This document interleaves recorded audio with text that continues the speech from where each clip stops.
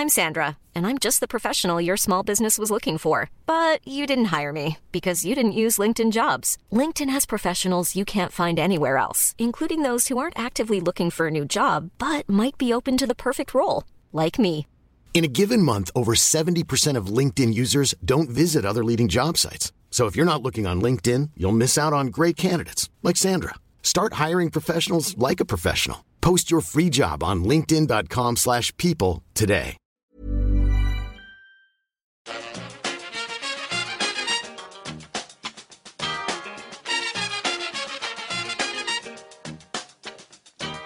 Bring it fast. Hello and welcome back to the EPL Roundtable. I'm your host, Kevin DeVries, and as always, if you'd like to reach us at the podcast, you can do so by either tweeting us at EPL Roundtable or emailing us at eplroundtable@gmail.com. Hi, I'm Gitta Swilin, Swansea City fan, making a long overdue return to the podcast. I also appear on the Jackcast, the Swansea City podcast, which you can find on Twitter at the Jackcast. Hi, I'm Sam Cox. I'm a Southampton fan, and you can find me on Twitter at Mr. Sam E. Cox. Awesome. Thanks so much for joining me today, guys. Gitto, after you mentioned a very long absence, Sam, a slightly less long one, but we missed you both. Glad to have you back on. I figured this week's show should be mostly about the FA Cup, which has given us an excellent excuse to have Gitto back on, obviously, as they pulled off a victory this weekend. And I just wanted to ask you guys if you were excited about the return of the FA Cup this weekend. I'll be honest, I wasn't excited. If anything, I was thinking in the middle of a really packed schedule, this was one week where we could give people a break and we could actually take it a little bit easier. We had the advantage of having a game against Stevenage, which probably wasn't the toughest of games on paper, even though Stevenage played well and could have given us a bit of a scarier time than the eventual scoreline actually suggested. But from my point of view, and it seems bad to say this because we should all be, saying how brilliant the magic of the cup is, etc., and how much we're looking forward to third round weekend is one of the highlights of the calendar, etc. For me, this weekend was it's a bit of a week off, and that'll help us in the long run to help us out in the league. And I can't really pretend that I was massively, hyped up for an FA Cup match. So that's my point of view, really. Yeah, I'd probably second that. I mean, of course, we came back off a fantastic win, which we'll touch on later, I'm sure, against Liverpool. And from my point of view, I probably wanted a league game to follow that up, to take the momentum into that. But of course, as the week progressed, we found out that our game was unable to be played because of a COVID outbreak in the Shrewsbury camp. So a weekend off, going into a game against Leicester next week, I probably would have taken that. The appetite for the weekend from a neutral probably diminished a little bit when your team's not playing, but I think that's the case for every fan. If your team's not playing in the weekend, then perhaps your appetite for the games as neutral goes down a little bit. In terms of the magic of the cup, there were some shocks this weekend, and there were some great moments. But as I said, I think in terms of a packed, busy schedule, this FA Cup, I think that'll probably be the theme from now till the latter stages, that teams will have to field under 18 teams or under 23s teams due to the current situation in Great Britain. So I think it's a weird feeling going to the FA Cup this weekend, and I think it's going to be a very strange and a very different tournament to previous years. Yeah, does the competition still hold a special place for you or your club? And where does the FA Cup as a competition fall among your priorities this season in particular? It would usually for me. I still love the FA Cup. I think it's not really been given the protection and it's just been held back, I think, by the authorities of the last few years, who've just been on the back foot in terms of keeping it relevant.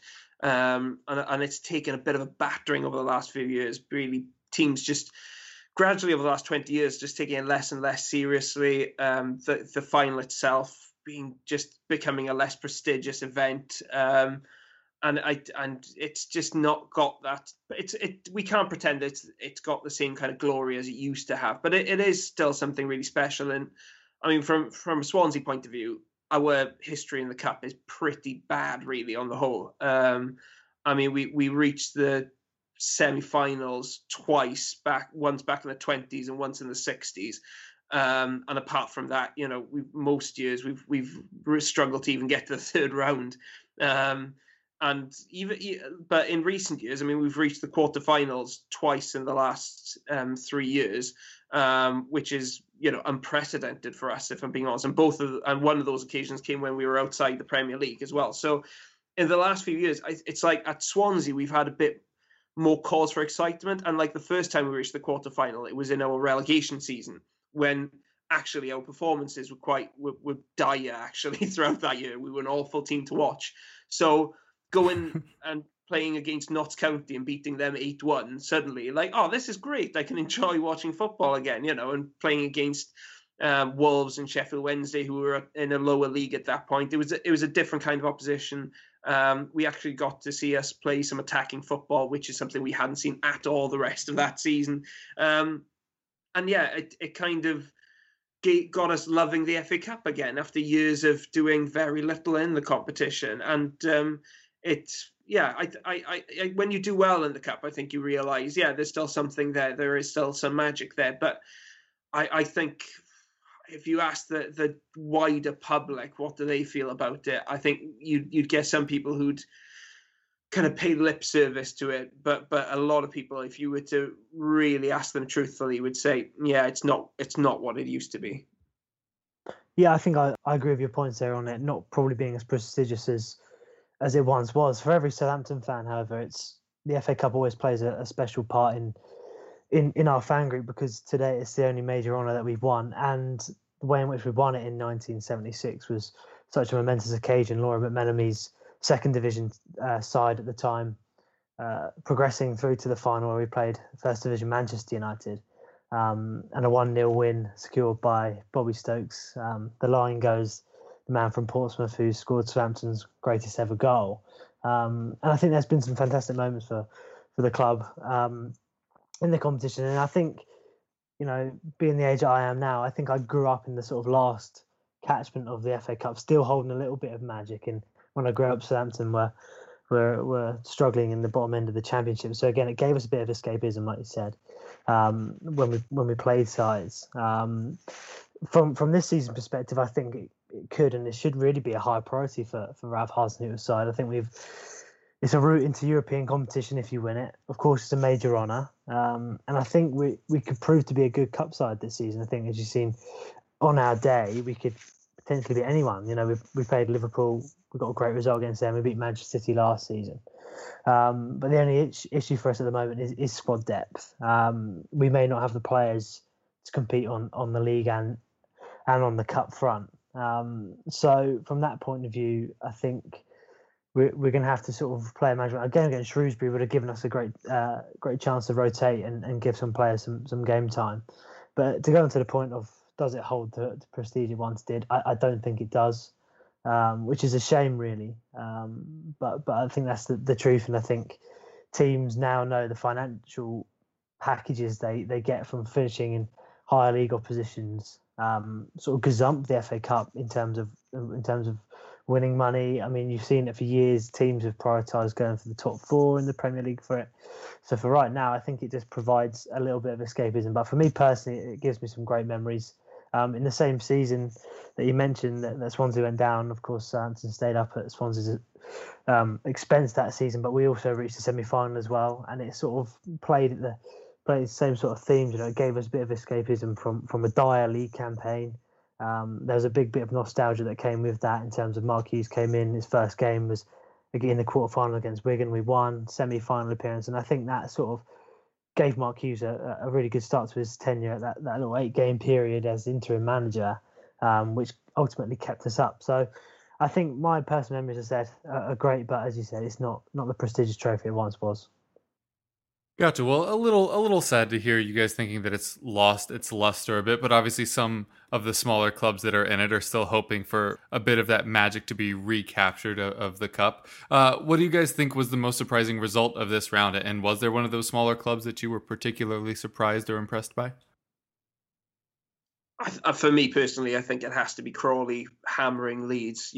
For a League Two team to beat any Premier League team by 3-0. I mean, wow, that's phenomenal. But Leeds have been playing well recently. If it was a team, Blackpool beat West Brom, and it wasn't a weak West Brom team either, and that was a really impressive result. But West Brom have been poor this season. They've not really, I feel, kicked on since Sam Allardyce came in. So it's, you could say that one was more likely to be a shock. I know Crawley have been playing well recently, but to beat a Leeds team which have hammered a few teams recently, they've been playing really, really well. And it wasn't a totally, reserve side that they picked. There was some big names there, some regular starters in that lineup. And to beat them 3-0, and it could have been worse. They had their chances to make it even more. I thought it was an absolutely fantastic result. There haven't been that many kind of big shocks, but that one really stood out for me. Yeah, I tend to agree with that. Crawley, as you say, League Two, Premier League. And that's what the Cup's about. And we mentioned before about the prestige and the magic probably coming away from the Cup. But these types of results sort of rebuttal that and say that there's still chances for the smaller teams to get one over on the big sides. Another result from the weekend, of course, Chorley beat Derby County, although Derby fielded a team of under 18s and due to, again, the similar reasons of Aston Villa, I still think that's a massive scalp. In 10 years' time or so, when Chorley fans look back, or just neutral fans look back at this campaign and they see that they beat Derby County, no one will really care that Derby fielded that side. It will still mean, and it still carries exactly the same weight. But as you say, I think the Crawley result, that was more of a senior team versus a senior team. And Crawley came out the second half and just blew them away. Leeds, as they started with players like Rodrigo, started up top, and he's a Spanish international player. So there was still quality on that pitch for Leeds. And Crawley, as I say, second half just blew them away. And that for me is definitely the result of the round. Yeah, I think some excellent picks there. Obviously, when I saw the Leeds result, I assumed that they had put out like a youth side, and then I saw who they actually started, and I was like, oh, snap. Like, that was like a real win. But kind of in regards to that and the Chorley one, with both, you're through to the next round. It doesn't matter what was in front of you, and I think that's really the important thing, and then see how far some of these kind of fairy tale stories can go. Because we've seen it before in the Premier League with Leicester winning the title, and it has been a while since we've had a surprising team win either the Carabao Cup or the FA Cup, but I think a lot of neutrals just still hold out hope that somebody random will go on and win one of these, like I said, like Leicester did in the Premier League. I wanted to finish up, and it's funny enough that you guys just mentioned Leeds, because I want to talk for a second about Marcelo Bielsa and one of his disciples. Obviously, Mauricio Pochettino did this as well, but in the Leeds versus Tottenham match, which obviously Tottenham won, it was a real contrast of styles. Bielsa and Pochettino, to a somewhat similar extent, both prefer to play their best game, and then it kind of doesn't matter who's on the other side of the pitch. Jose Mourinho, obviously on the winning side of that match, is very much the opposite. He will consistently tweak his tactics, the formation, the personnel to match who he's going up against. So I was just curious, from your guys' perspectives, which do you prefer tactically, to see your team kind of dictate who you are, or to respond to who your opponents are? I think there are very few teams in the world who can just go out there and say, we're just going to play the way we play, and that will be good enough to win the match. I think even the best teams have to take into account the other team's strengths, and you have to wonder how to negate those strengths. I don't care who it is. You have to, at some level, take that into consideration and plan accordingly. I think that the one thing that you would say about Leeds is that they don't really do that. They go out every single game, they play the exact same way, and you can't argue it's worked on the whole for Leeds. It's they are fantastic to watch. They did really well in the Championship last season, and they've adapted fantastically to the Premier League. And sometimes that will result in hammerings, the way it did against West Bromwich Albion the other day, where they just blew them away. But then the flip side of that is that you'll get matches at Old Trafford where you get spanked 6-2 by, your biggest rivals. There is a middle ground. You don't have to. People said, Leeds, they go out and they always play their way. And you're thinking, well, yeah, that's lovely, but they can play expansive, entertaining football while paying at least some attention to the opposition's approach and kind of making a few small changes just to be ready for what they're offering. So I think it's just, I don't know if it's arrogance or naivety to assume that you can just beat any team going by just playing your game.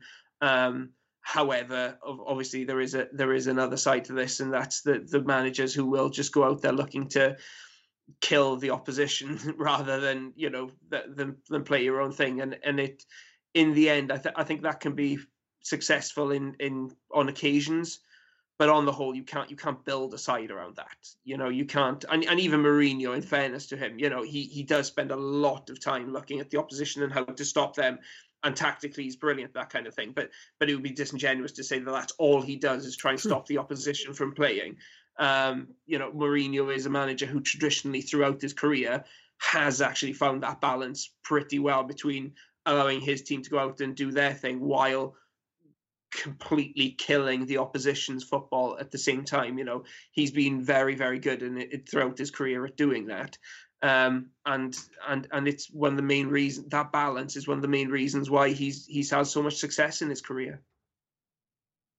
Yeah, I agree with all your points there. I think people like to use that to criticise Bielsa, but I think it's a positive, and I think it's sort of a breath of fresh air, to be honest, to the Premier League. Obviously, he's not new to English football. It's his third season here now, and he hasn't changed, and he won't change. I don't believe he will, and the success they've got from that is paramount. And promotion from Leeds, who've been out of the top flight for a number of years, and they look to be pretty comfortable so far in the Premier League.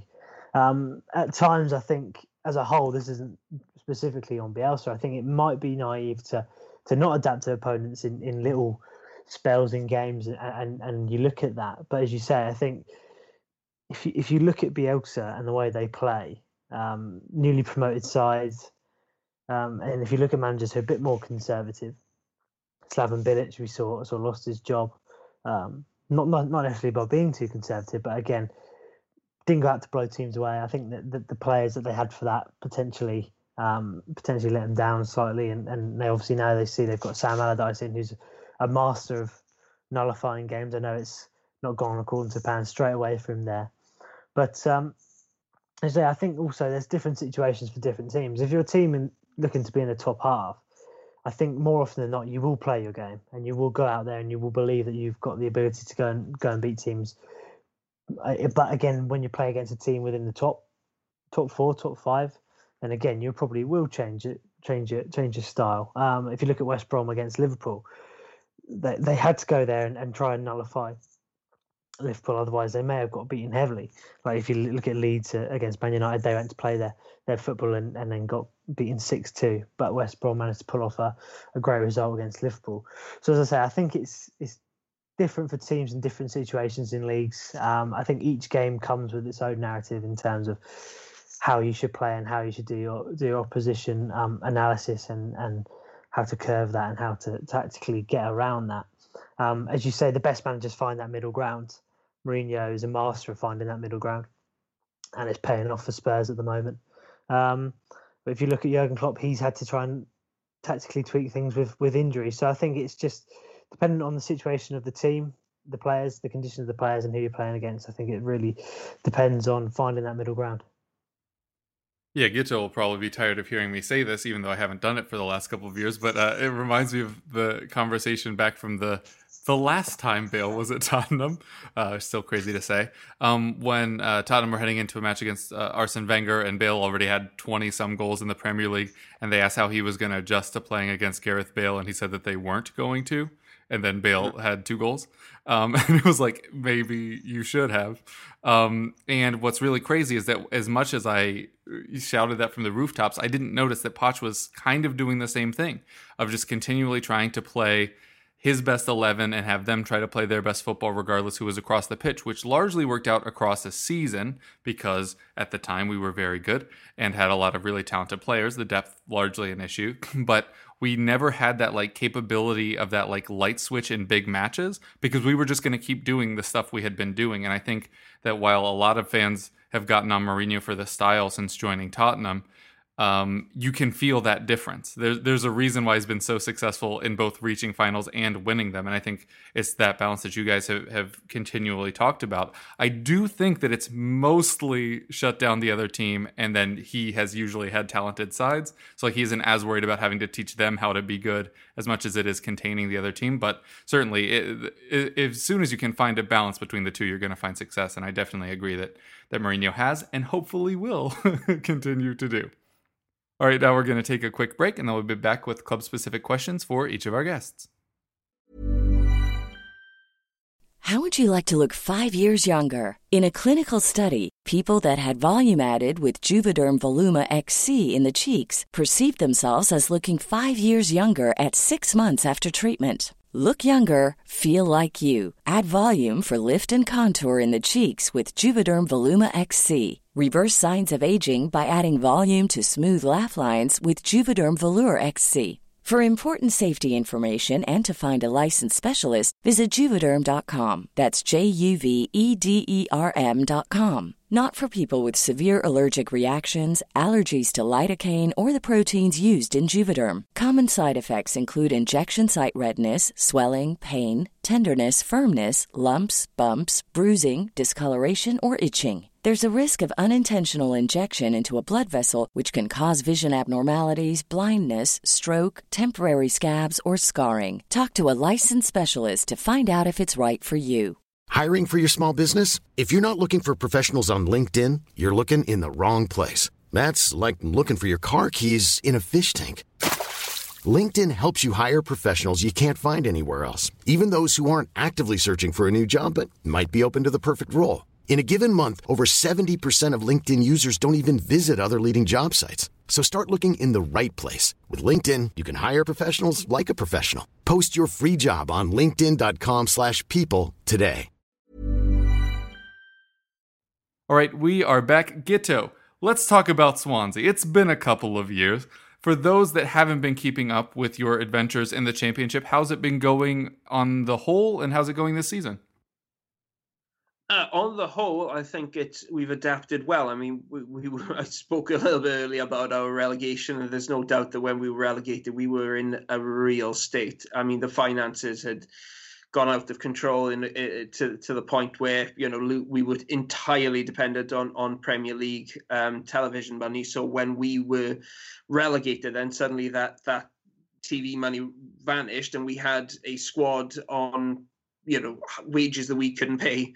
Going down to the Championship, we just had to sell everything basically, and we were left with a team of youngsters basically, and the odd leftover from our Premier League era, and so we had to rebuild really from scratch, and the rebuild, you know, it could have gone one way or the other really. You know, we've seen some clubs in similar situations just completely collapse, and thankfully we didn't. Graham Potter, who's now at Brighton, really steadied the ship brilliantly, got us playing good football for the first time in years, really developed some fantastic young players. And even though we only finished 10th, I think that was a fantastic season. It's a season that we'll all look back at with real fondness.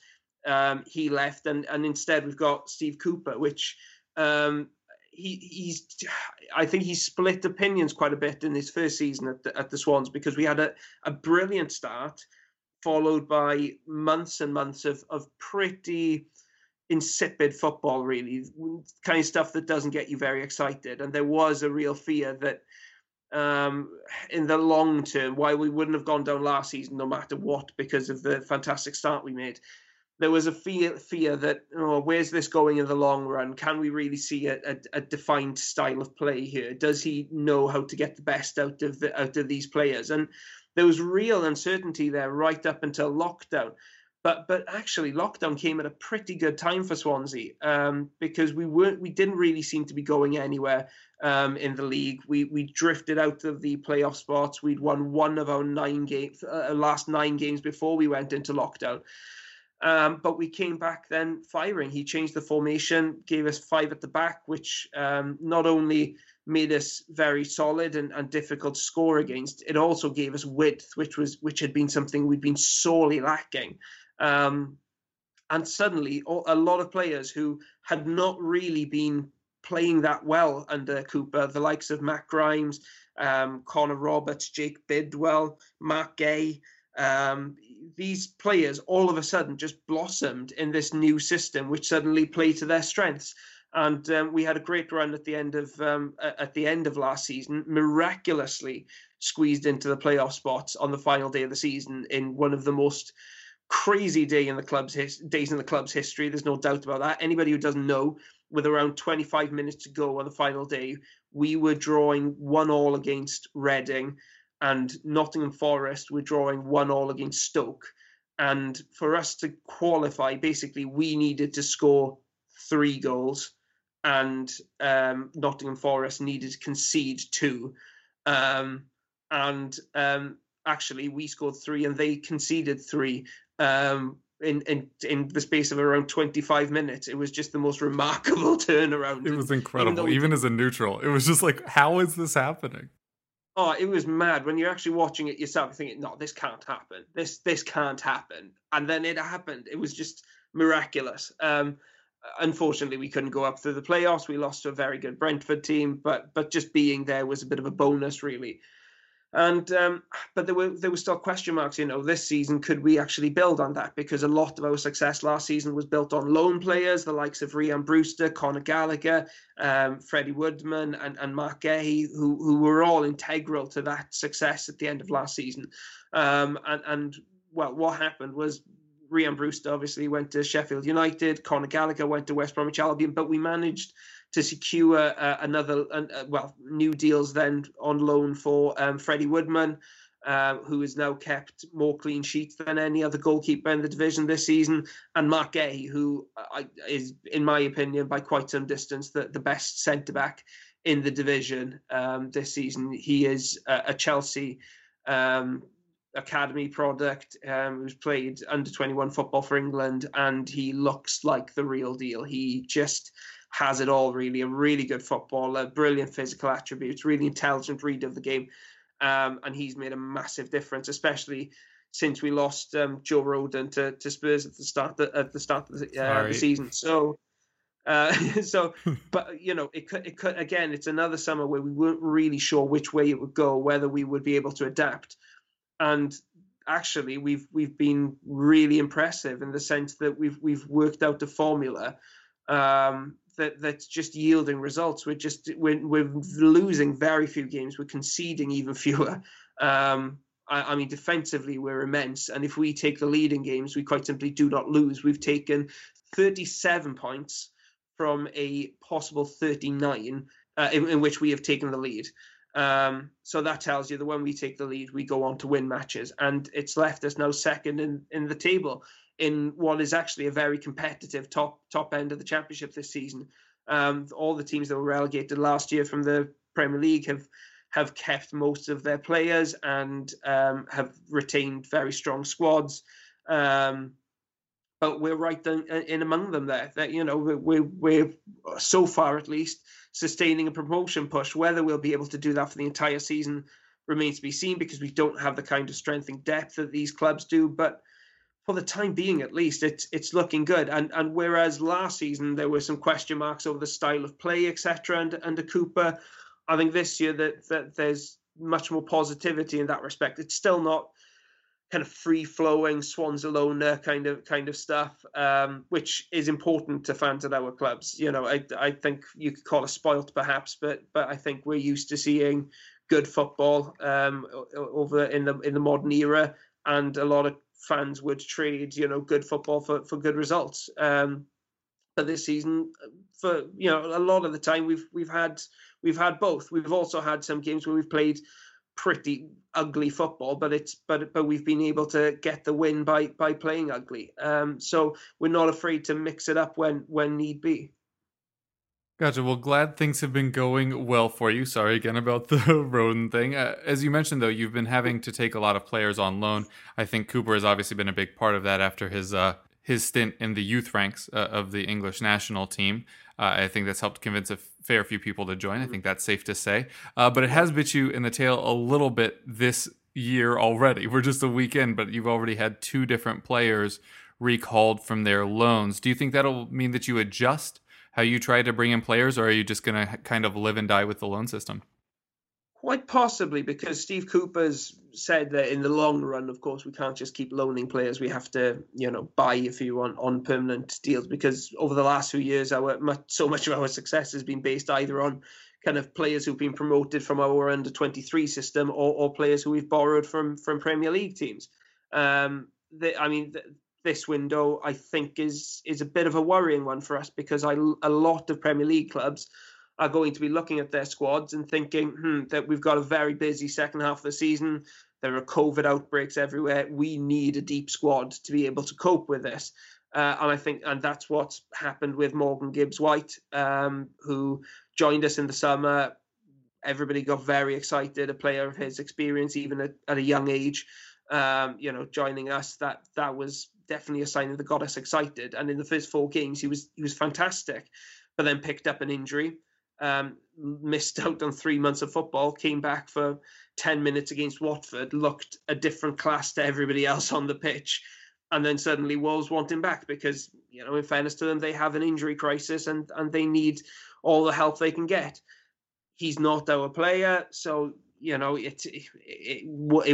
Wolves had every right to take him back. And in fairness, we've done something similar to Newport County, bringing back Brendan Cooper, who was quite possibly their best player this season, quite possibly the best defender in League Two so far this season. But we've got a few problems in defence at the moment with injuries, so we've recalled him.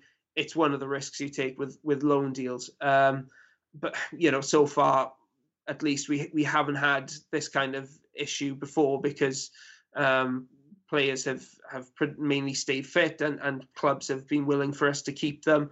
And I think one of the things that we have got going for us is, like you said, there are clubs who, because of Steve Cooper's reputation of nurturing players, not only now with England, but with Swansea now, what he's done with players who he's had on loan.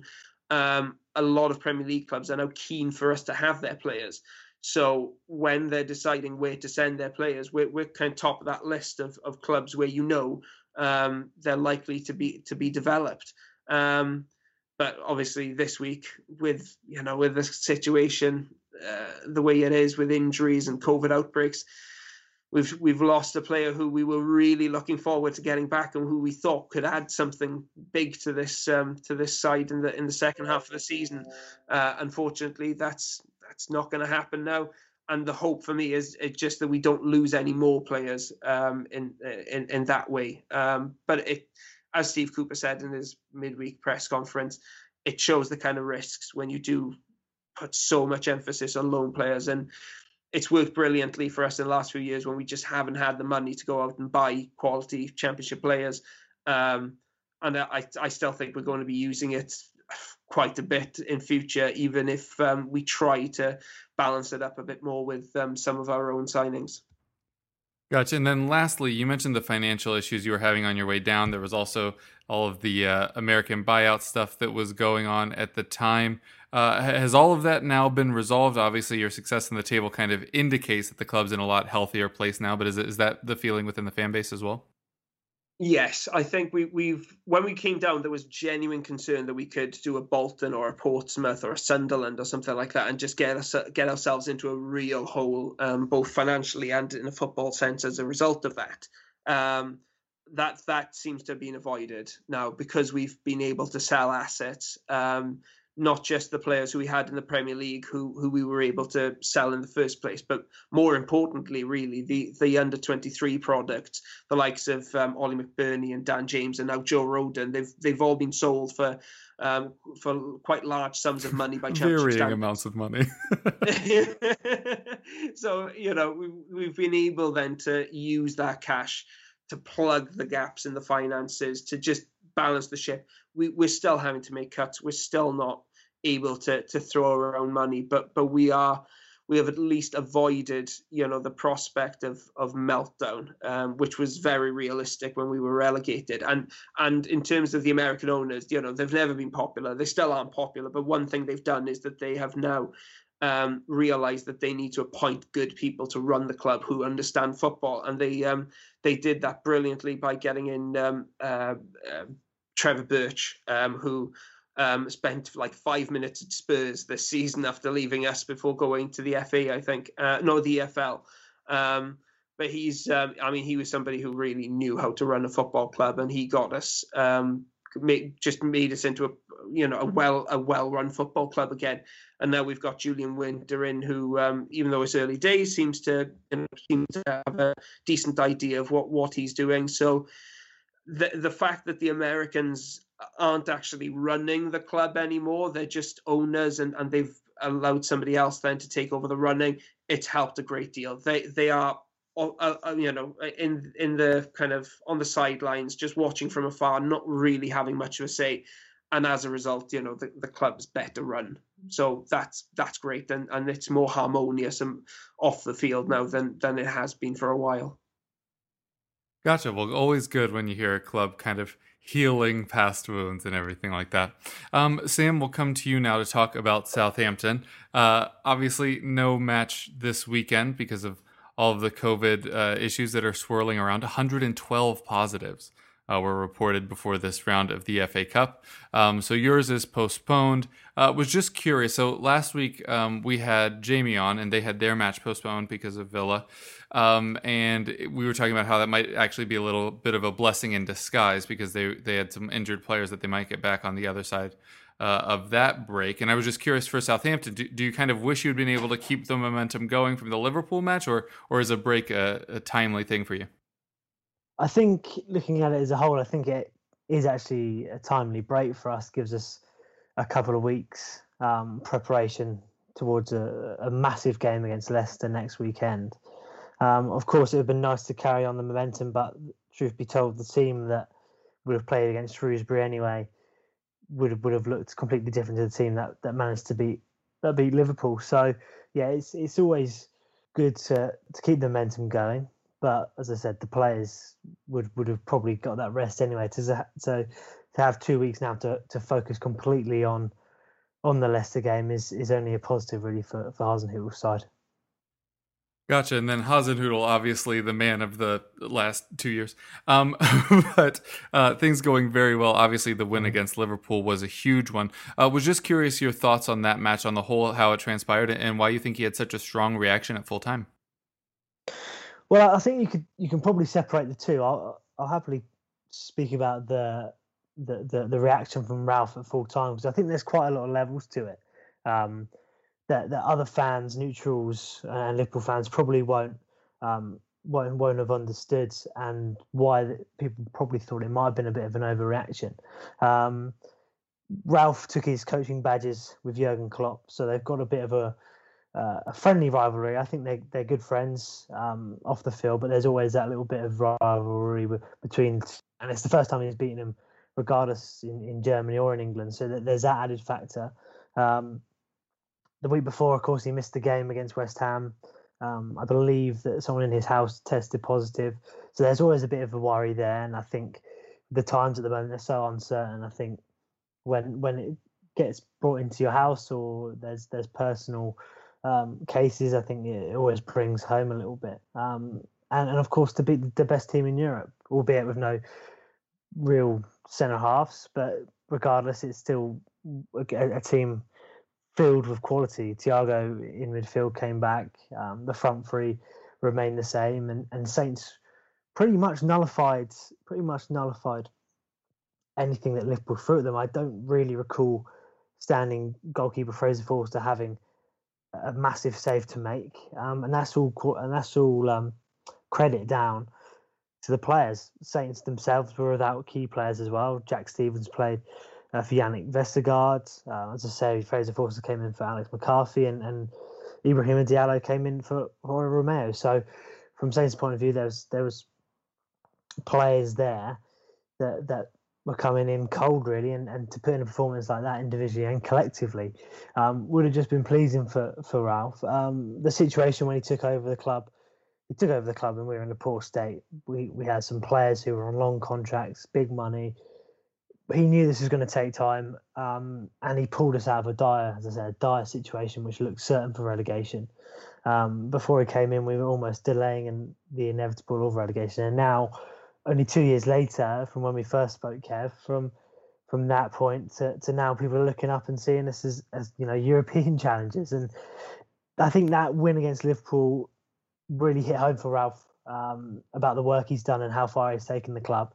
And I think, as I said, there's so many layers to it that perhaps he got a little bit emotional. But I think that's what we need at these times. I know he got a lot of criticism from different corners of the media, but I think that's quite unjust. I think it's unfair during the times we live in. I think the emotion of the game that's been pulled out of it with no fans being there, it's great to see a little bit of emotion put back into the game. And it also shows his affinity from a Swansea point of view with the club and with the players that he's got. So from a Swansea point of view, it was good to see. And of course, he blamed the wind as well. It must have been a windy day on the South Coast, so I mean, that could have been a factor as well. Yeah, I've always been confused by both the media and social media's reactions to seeing genuine emotion in sports, because we claim we want to have those genuine, authentic moments, and then they happen, and then people just argue against why they shouldn't have happened for like a week afterwards. Kind of make up your mind there. Or maybe they want it to happen so they can complain about it. Regardless, as a neutral, I was really touched by that, but I didn't really know where it was coming from. So thanks for sharing. I was just like, did Klopp do something at him in Germany? Or so anyway, thanks for enlightening me and the folks at home. We'll wrap up talking about Southampton with your upcoming matches. So you're currently sat sixth. The last time you were on, we talked about that and whether you were kind of looking up the table or down. You're about to have a very interesting run of matches. So Leicester, Leeds, Arsenal, and Villa. None of them easy. None of them too hard in theory. And I was just wondering if your perspective of matches against clubs like these have changed based on the success you've had this season. Are you now looking at these four matches like we have a chance to win all of them and really cement ourselves in the top six, or are you still a little bit wary of a run of fixtures like that? I think it would be a bit naive to think that we can go there and roll over the teams or get 4 wins on the bounce just because the situation is the Premier League, and the Premier League unpredictable. As you say, they're games on paper that you think, Southampton could win those games, but four on the bounce, it would be very difficult to do that. I'm not saying that that's impossible to do so with how far this team's come. I think we've already beaten Aston Villa away, so at home we could fancy ourselves. Arsenal are a much better team now than when we played them only a few weeks ago. Away, which is and again another away game which we got a good point from.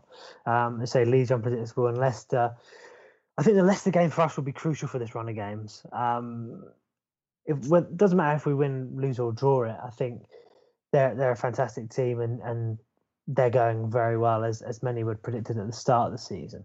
But I think the issue for Saints at the moment, which will probably let us down, is, as I said, the strength in depth that we've got. If you looked at our bench against Liverpool, apart from Shane Long, the rest were players from our B team, and Lindeloo came on alongside Nathan Teller and Jan Valery also. So 3 players who came off the bench against Liverpool were academy graduates. So there's a bit of an experience there, and sometimes you need to lean on experienced players to get you through a run of these games.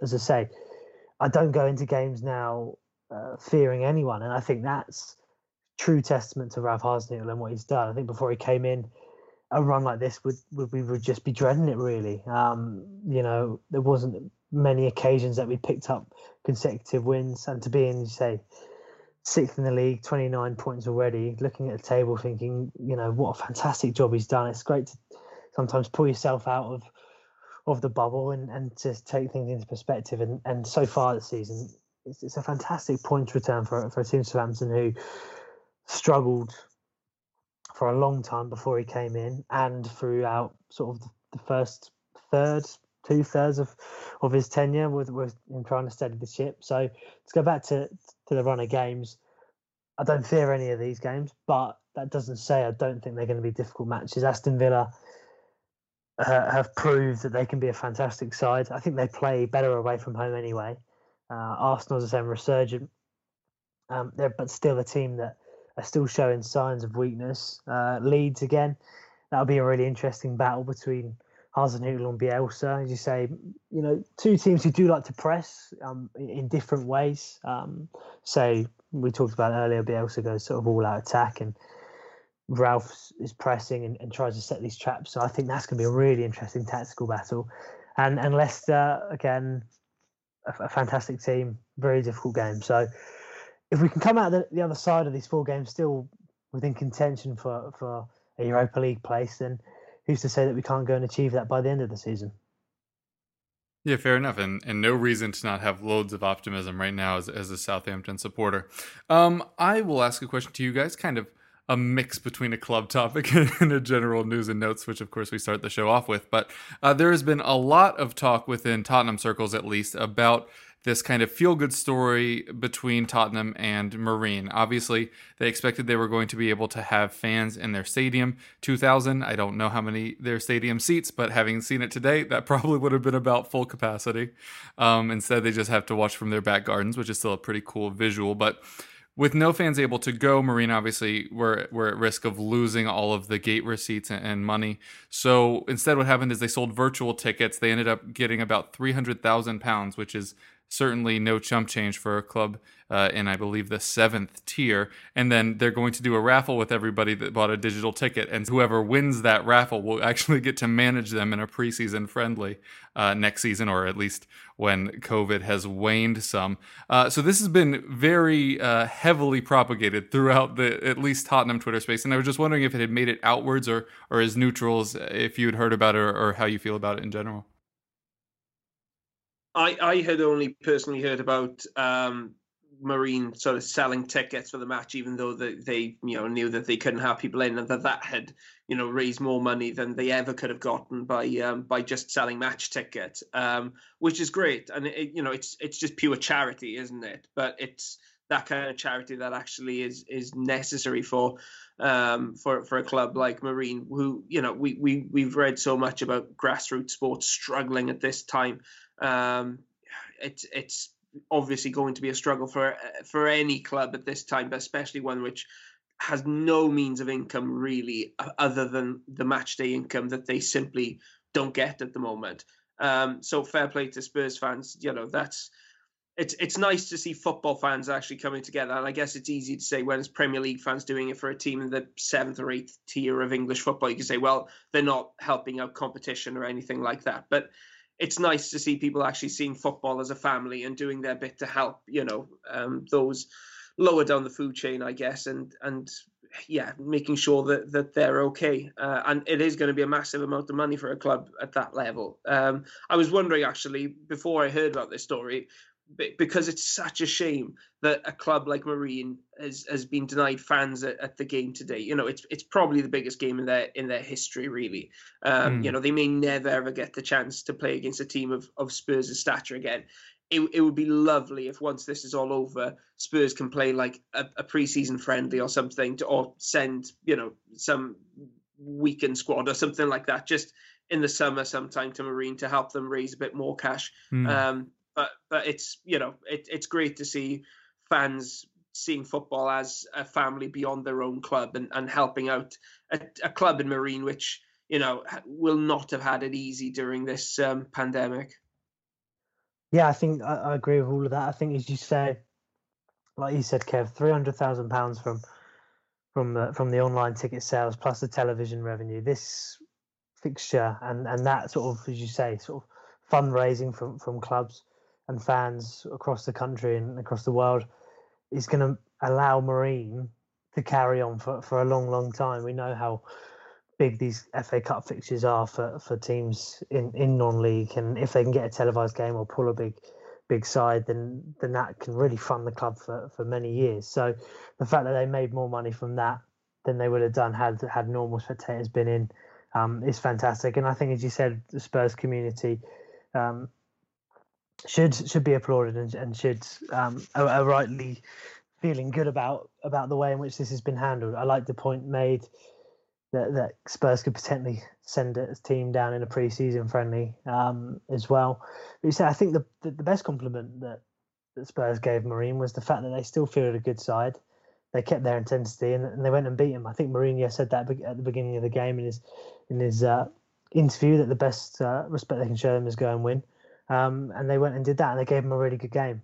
First 25 minutes, Mourinho, I thought, look a good side. They really started, but again, the quality's there between the two teams. I think today was the biggest gulf between two sides in the FA Cup of all time, or matched it at least. So, yeah, this is what this FA Cup's all about. And I think I talked about the magic before, potentially going for teams who are in the top 2, top 3 divisions in England. But when you look at the team that's made of semi-professional players, most of them are probably, pandemic aside, will be going to work tomorrow. I think the striker is a teacher. Then it is a feel-good story, and I think that's what the FA Cup's all about. And the fact that the money's come in from various sources just adds to the level of goodwill.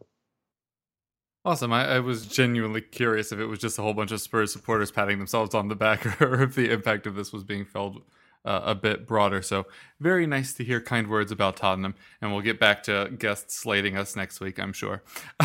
Now we'll head into Player Watch, where I was just curious, who do you think is the best player at your club, and who is the best young player at the moment? From Swansea's point of view, I mean, most of our best players are young anyway. For me, I think this season, the most consistent and impressive performer, and one of our most influential players as well by now, is Connor Roberts, who is one of our older, younger players, I guess. He's 23, 24 now. And he is a right back who played a little bit in the Premier League in our final season, but really got his chance when we went down to the Championship. He is a Duracell bunny. He just does not stop running. He has energy reserves, the likes of which I'm not sure I've ever seen before. He can just run and run and run and never get tired. And it's, that you have these players who have this energy and just they can keep going and going and going. But sometimes the quality isn't there. And what's been impressive about Connor Roberts this season is the quality that he's shown, mainly in attack. I mean, he's been pitching in defensively. There's no doubt about that. But because we now play 5 at the back and we've got the 3 centre-backs, he's got so much freedom now to get forward. And he's been one of our most creative players. Well, I think he has actually created more chances than any other player in our team. And there are very few players in the entire Championship who've created more chances than him. And, it's a bit of a modern trend, isn't it, that we see wing backs being kind of the main creators in a team. It's something we've seen at Liverpool over the last few years. And he's been doing it here. On the other wing, we had Jake Bidwell, who started the season brilliantly, has made his output's just dropped a little bit of late, but still having a great season. But we've seen actually that when on the rare occasions that teams can stop us getting the ball to our wing backs and stop the wing backs from getting forward, those are the teams that do well against us. That's our main weapon when we get those two forward. And if we were to lose either of those, I think we'd be in major trouble. Other shout outs, Mark Gay, I think, is the best centre back in the division. I think he's on loan from Chelsea, and he is an absolute star in the making. He has just got it all, and sometimes it feels like he's 2 players at the same time. He just has this presence about him, as well as this fantastic skill set. And obviously, further up the pitch, you've got a player like Andre Ayew, who is the most well-paid player in the Championship. He's a kind of player that we've tried to get rid of so many times to ease the pressure on our wage bill. But obviously, with his wages, nobody else has been offering him anything close to what he's getting at Swansea. So even though he's been a major financial burden on the club over the last few years, in fairness to him, man, does he do his best to pay it back, because his attitude is incredible. He's a real leader in the team, and he pitches in with goals as well. And more recently, we've seen Jamal Lowe, summer signing from Wigan. A lot of people very excited about him. We basically got him on the cheap because of Wigan's misfortunes and their awful off-field troubles, but we took advantage of that and bought him for less than £1 million. And even though he wasn't scoring earlier on in the season, he was still playing well. Now he started scoring. Some of those goals are really, really good, including 2 against Cardiff, which always goes a long way towards earning favour among Swansea fans. So all season we've been saying, oh, we could do with a striker, and suddenly, well, maybe we can do without that extra striker because he's scoring regularly now and just playing fantastically too. So there are quite a few to choose from in Swansea. I'm very happy to report. Yeah, from a Southampton point of view, I think this one's pretty straightforward. Who our best player is, and of course that's Danny Ings. Not Theo, huh? All right. No, well, I mean it's close. No, honestly, Danny Ings is just a cut above the rest, really, and he's the focal point of the team. I can't speak highly enough of him. He's not just his goal scoring. I think people will look at that and go, oh, he just scores the goals. He does so much for the team. Drops deep, wins balls back, links up, and then he's got that desire to get into the box. And his goal against Liverpool was just fantastic, and he's got that variety to his finishing. A little cheeky lob over Alisson, and yeah, absolutely brilliant. And, he's come in. I mean, I could speak for hours on Danny Ings. Last season scored so many goals. It was the reason we stayed up really last season, and now we've been able to push on alongside him. I just hope now that we've been able to show him that we've got the ability to stay in this area, and hopefully he stays and signs a new contract. If he does that, then 2021 will be made regardless of what else happens. But Danny Ings, again, I could talk for hours about him. Just a phenomenal footballer who, I don't want to say it too loudly, should be playing at a higher level than Southampton, but he's a Southampton boy. He's come through a hell of a lot to get back to this level. Successive knee injuries at Liverpool, could have been career ending. He's come back. He's come down to Southampton. He's come back to a place where he's absolutely adored by the fans, and he's letting his football do the talking for him. That's enough on Danny. Otherwise, I'll find myself going on a bit of a tangent. Young players, luckily with Ralph and our recruitment, we've for the first time in a few years, maybe even since Pochettino was at the club, we've got a few young players now who we could get a little bit excited about. I think the main one for me is a player who's not actually come through our youth ranks is Ibrahima Diallo, signed in the summer from Brest in France. Looks like he came in, looks a little bit skinny, looks a little bit reserved, but he's come in and he filled the void of Oriol Romeo perfectly against Liverpool. A 21-year-old coming up against a midfield that contains Thiago Alcantara and world-class players. And he didn't look out of place. He looked fantastic alongside James Ward-Prowse. So I'm really looking forward to seeing how he progresses under Hasenhüttl. And as I said, we've got forward players who also shined in Nathan Teller and Dan and Lindelöf, who both came on and actually finished the game leading the line for Saints against Liverpool. And actually look quite accomplished as well. So the future's bright, I think, for our young players. Those two look good. And so Ibrahima Diallo. I would like to touch on Theo Walcott, like just as you said, Kev, who's come in and has potentially shown a different side of our recruitment policy going forward. A player who hasn't really had a run of games in the Premier League since he played for Arsenal. Injuries and form has probably hampered that. Everton, played a little bit under Sam Allardyce, really out of team, sort of Marco Silva. Ancelotti didn't fancy him. He's come again to the club that, very similar to Danny Ings, come back to the club that, although he didn't support, he came through the ranks here, and he's been a breath of fresh air. He's added a different edge. He provides versatility going forward. He can play up front, or he can play on the wing or in the inverted cam role. Walcott, hopefully against his contract at Everton runs out in the summer, so hopefully he could come in on a permanent and continue his good form for us. Yeah, and then I thought there might be a lovely dovetail to this by talking about Michael Obafemi, who apparently was a lone target of Swansea, obviously at Southampton, but then it seems like an injury has scuppered all of that. So instead, we'll just less gracefully transition into match previews. Gitto, you're going to be at Barnsley at the weekend.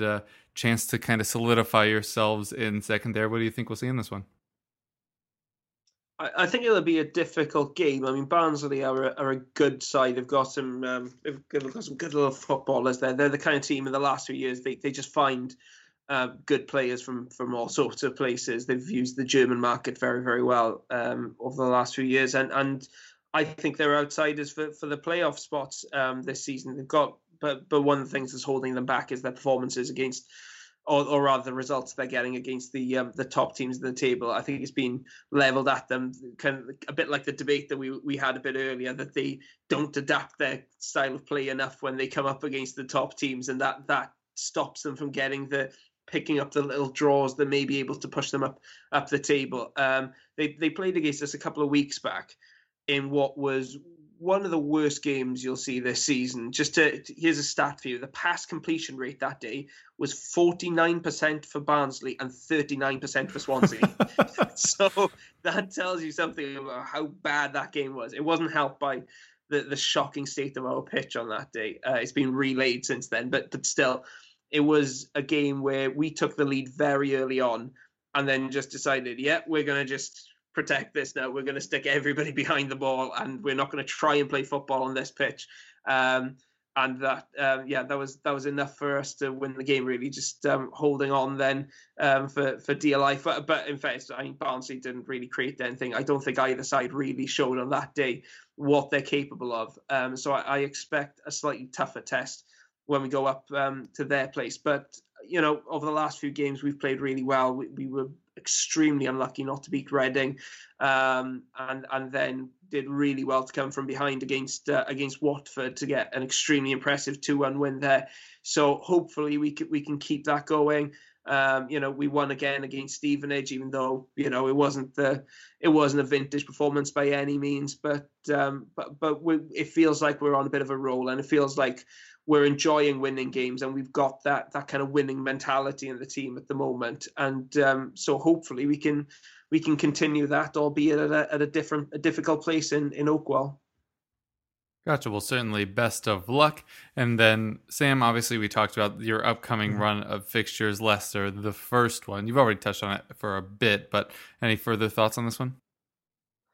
Yeah, as I say, I think it's probably the biggest game of our season so far. Looking at the table, you know, that top half of the table is so tight, and with teams on different games played because of various reasons, it hasn't quite got a clear picture. But Saints and Leicester have both played 17 games, and they're 3 points above us. So this is a massive game for us to hopefully go and win and put ourselves in contention for a European place this season. The hopes aren't massively up. I don't think it's a given that we go there and get a result. Leicester have proven against a lot of teams this season that they can blow teams away, but there's also another side of them that, as you say, have also stuttered a little bit. So, as I said, there's not much more for me to touch on. I spoke about it a lot earlier, but as I say, I think we can go there. They're not to be feared, but I think for the neutral, it's going to be a fantastic game. All right, well, good luck there, and that will wrap us up for the day. So if you'd like to tell folks where they can find you or anything you've been working on, now would be a good time. Yeah, thanks for having me back. It's been great. If you want to read a couple of my columns for the South Wales Evening Post, you can find them usually on my Twitter account @git.llewellyn. And to keep up to date with the Jackcast, you can find us either on iTunes or various podcast platforms, or on Twitter @thejackcast. Yeah, you can find me on Twitter @Mr. Sam E. Cox, and if you're a Brighton and Hove Albion fan, you can read my weekly column in the Brighton and Hove Independent. I usually link that on my Twitter as well. But apart from that, yeah, find me @Mr. Sam E. Cox for all of my articles and what I'm up to. Yeah, definitely be sure to go check out all of that. I'm your host, Kevin DeVries. You can find me on Twitter @Kevroff. You can find the show @EPL Roundtable, and you can search for it on all of the podcasting things @EPL Roundtable. And when you do so, you also see some episodes of the Championship Pod, which you can find on Twitter @Championship Pod. So if you want to follow what's going down in the Championship, obviously with Swansea, check out the Jackcast. And if you're looking for a more general view, check out Championship Pod as well. Thanks to you two so much for coming back on. Gitto, an absolute pleasure after all this time. Sam, an absolute pleasure, even though you've been on more recently. And folks at home, we hope you keep listening.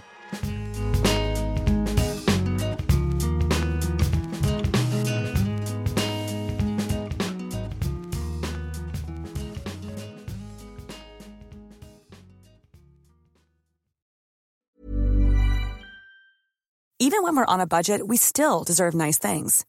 Quince is a place to scoop up stunning high-end goods for 50 to 80% less than similar brands. They have buttery soft cashmere sweaters starting at $50, luxurious Italian leather bags, and so much more. Plus, Quince only works with factories that use safe, ethical, and responsible manufacturing. Get the high-end goods you'll love without the high price tag with Quince. Go to quince.com/style for free shipping and 365-day returns.